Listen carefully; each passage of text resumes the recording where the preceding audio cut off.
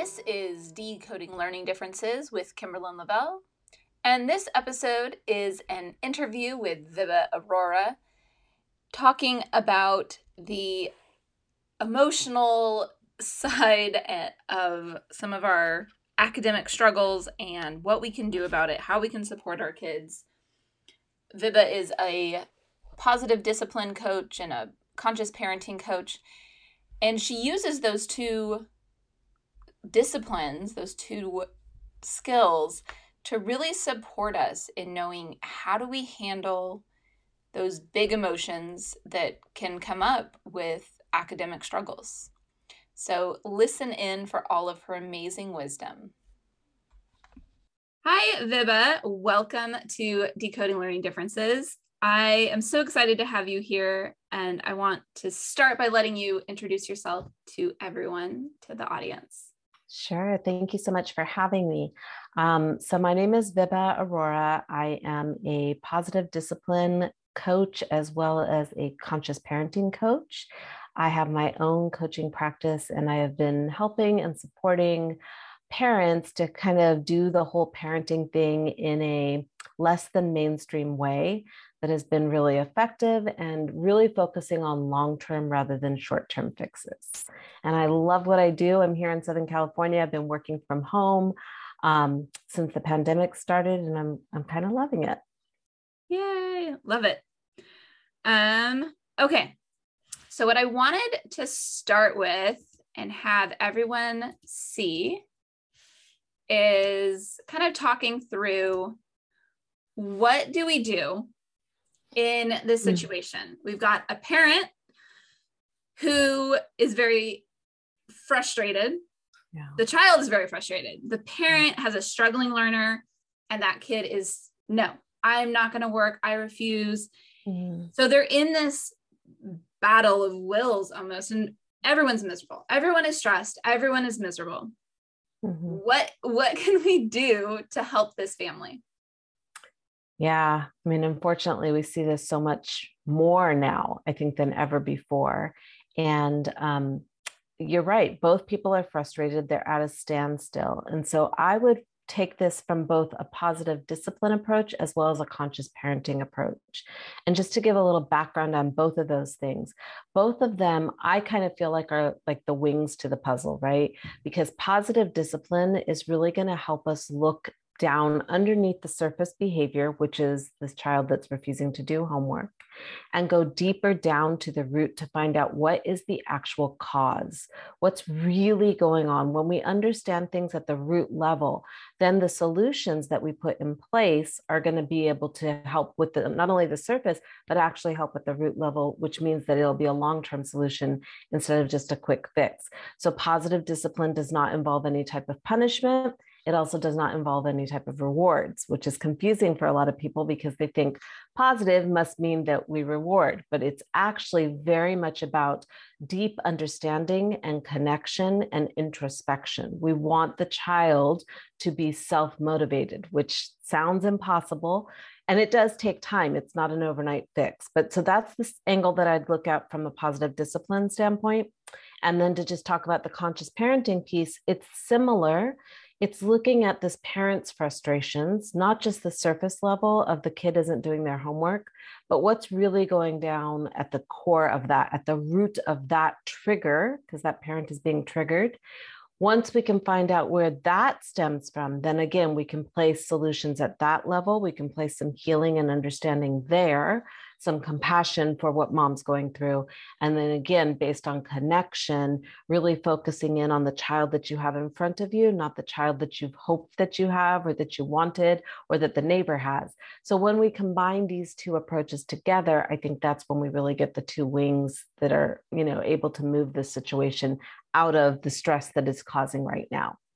So having said that, what we know is when it comes to academics, the way mainstream school is structured, and I know you know this, it's not for everyone. It's a system that was created, decades and decades and decades ago. And while there have been changes, for the most part, it still caters to a specific type of learner. right? And so if we are not addressing what's going on with this particular child, maybe this isn't the way he learns. Maybe he needs something else. And maybe this has nothing to do with academics at all. Maybe he's upset about an argument he got in with his sibling. Maybe he's upset because he can't watch his favorite TV show, whatever it is. We need to get to the root of the issue first. Typically, generally, kids do not misbehave because they think it's fun and they enjoy getting us worked up, which oftentimes it feels like they're doing it on purpose. What we know is that when a child is not behaving in the way that we want them to, it's either because there's a lagging skill or there's a missing need. There's a need that's not being met, or there's a skill that they don't know how to do. So once we can narrow down on what is the actual issue, what is the refusal about? Is this child hungry? Have they had a snack? Are they tired? What in that photo, which you showed, you can see that they're in a power struggle. And one of the, I think, easiest ways to relax a power struggle is to offer limited choices. Would you like to do your homework sitting at the table, or do you want to do it sitting at the couch? Still doing homework, but we're giving them some autonomy, some feeling, some sense of control over their environment, which, if we remember, they're sitting in this uncomfortable chair usually for 8 hours at school. They don't really have a lot of control of their day or their time or when they do what.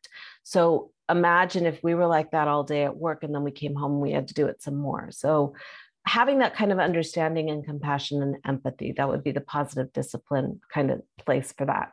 The conscious parenting piece is a little more difficult. It's what I call advanced, because a lot of parents want to look at the kid and they'll go down deep and figure out what the issue is with the kid. But when it comes to ourselves, we're a little more hesitant to go there for some reason.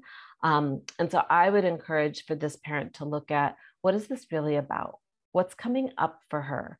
What is she afraid of? What is she worried about?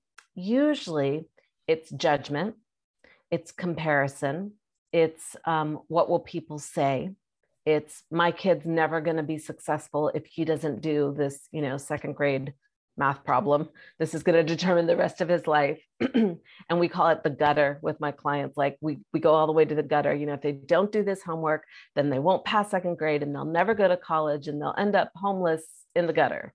And it depends how long it takes to get there. But as parents, I think that's the ultimate fear, right?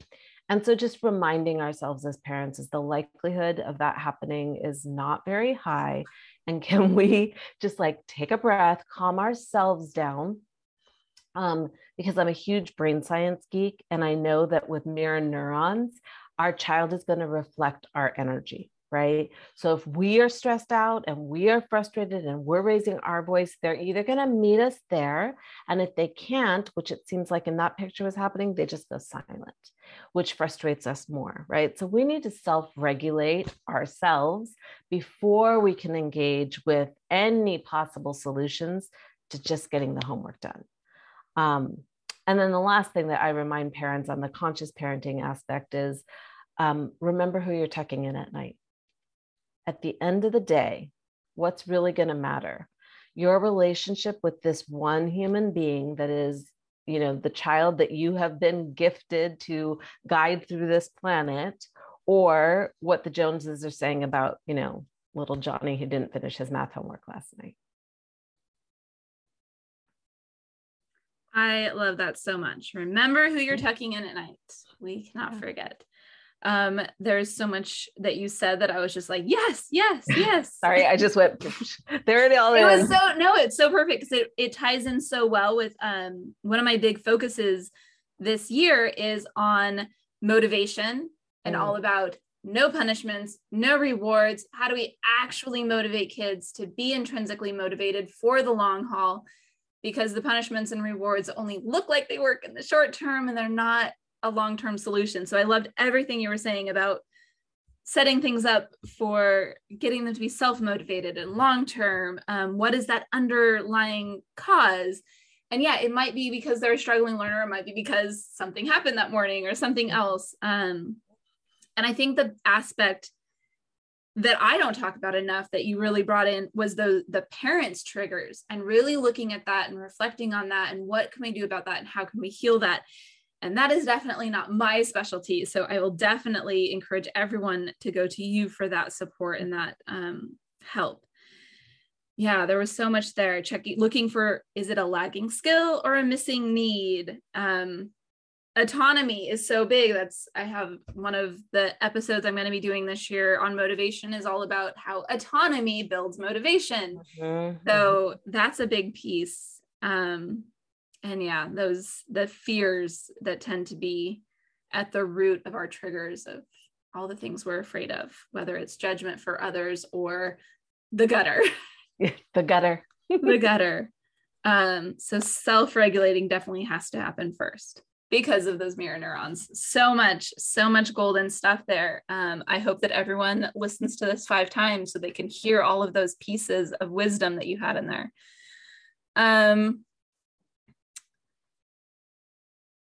So people want to self-regulate and calm down.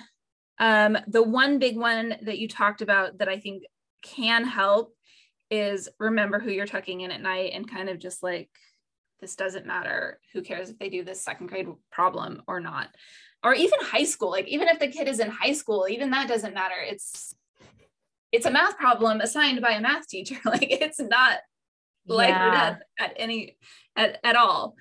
And that's a really good point too, that I bring up with parents a lot around academic, struggles that are happening in the house. If you are choosing, unless you're homeschooling, in which case, all the power to you.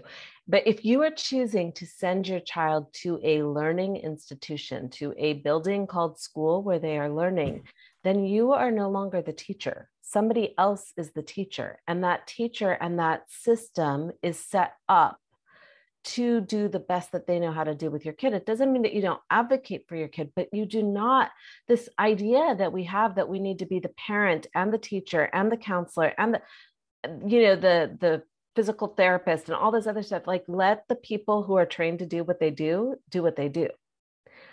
The problem becomes, I think, I used to be a teacher, so not throwing teachers under the bus, but oftentimes when a parent is practicing positive discipline, meaning they are allowing the teacher to do the teaching and for them to do the parenting, teachers tend to think that there are no consequences at home.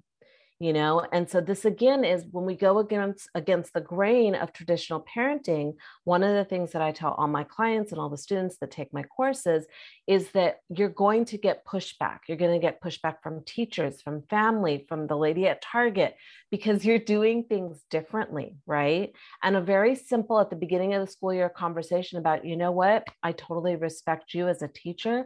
I'm going to leave the teaching to you.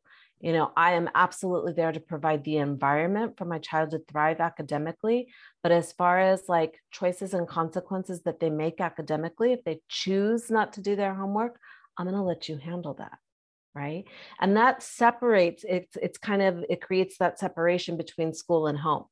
Because what you don't want, and what I see so often, is these kids who are now teenagers or even in college or adults who have such raggedy, rigid relationships with their parents. And if you look down to what the stem was, it was academic power struggles. Like, is it worth it? This is a lifelong connection that we're going to start to rip apart and sever because of academics. I don't know, something to think about.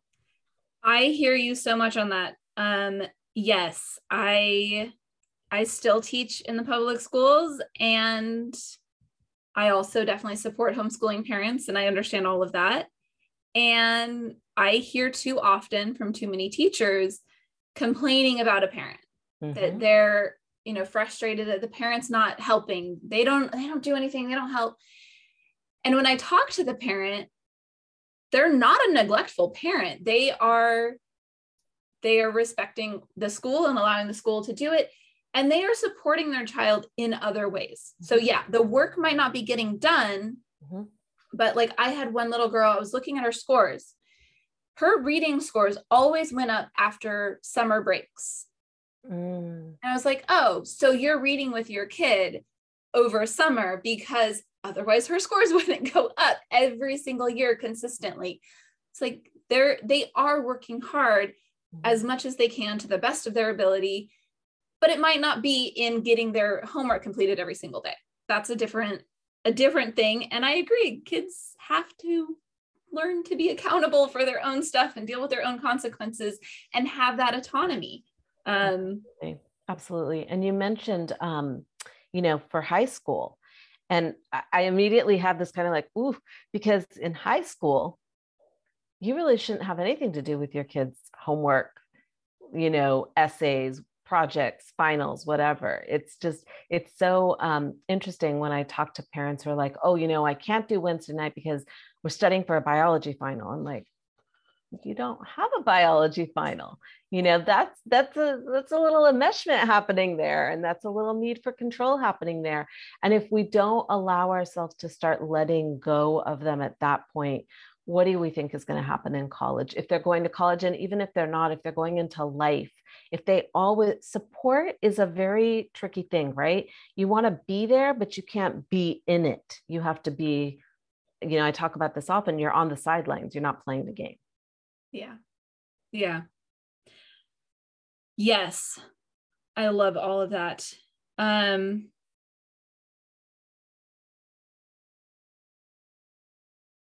I think we've touched on so many great things. I'm afraid to go too much deeper, that it's going to be too overwhelming. And I really want everyone to hold on to what has been said already and the importance of all of those pieces. But I'm just curious if you have any other calming strategies for those parents in that moment of feeling triggered that somebody can just put to use immediately. Yes. And it's very counterintuitive. And I feel like sometimes the best tools are counterintuitive. It's not what you would expect or think to do or what you've always done in this situation. What we always tend to do in these situations is engage.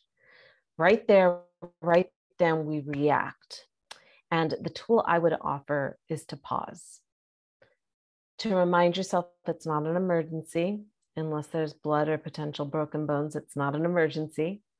That we are allowed to step away from a triggering situation to regain our own ability to regulate, to take the deep breaths, to just step away just for a second and to announce it. You know what? I'm getting really heated right now. I'm getting really frustrated right now. I'm going to take 5 minutes and then I'm going to come back and we'll try again.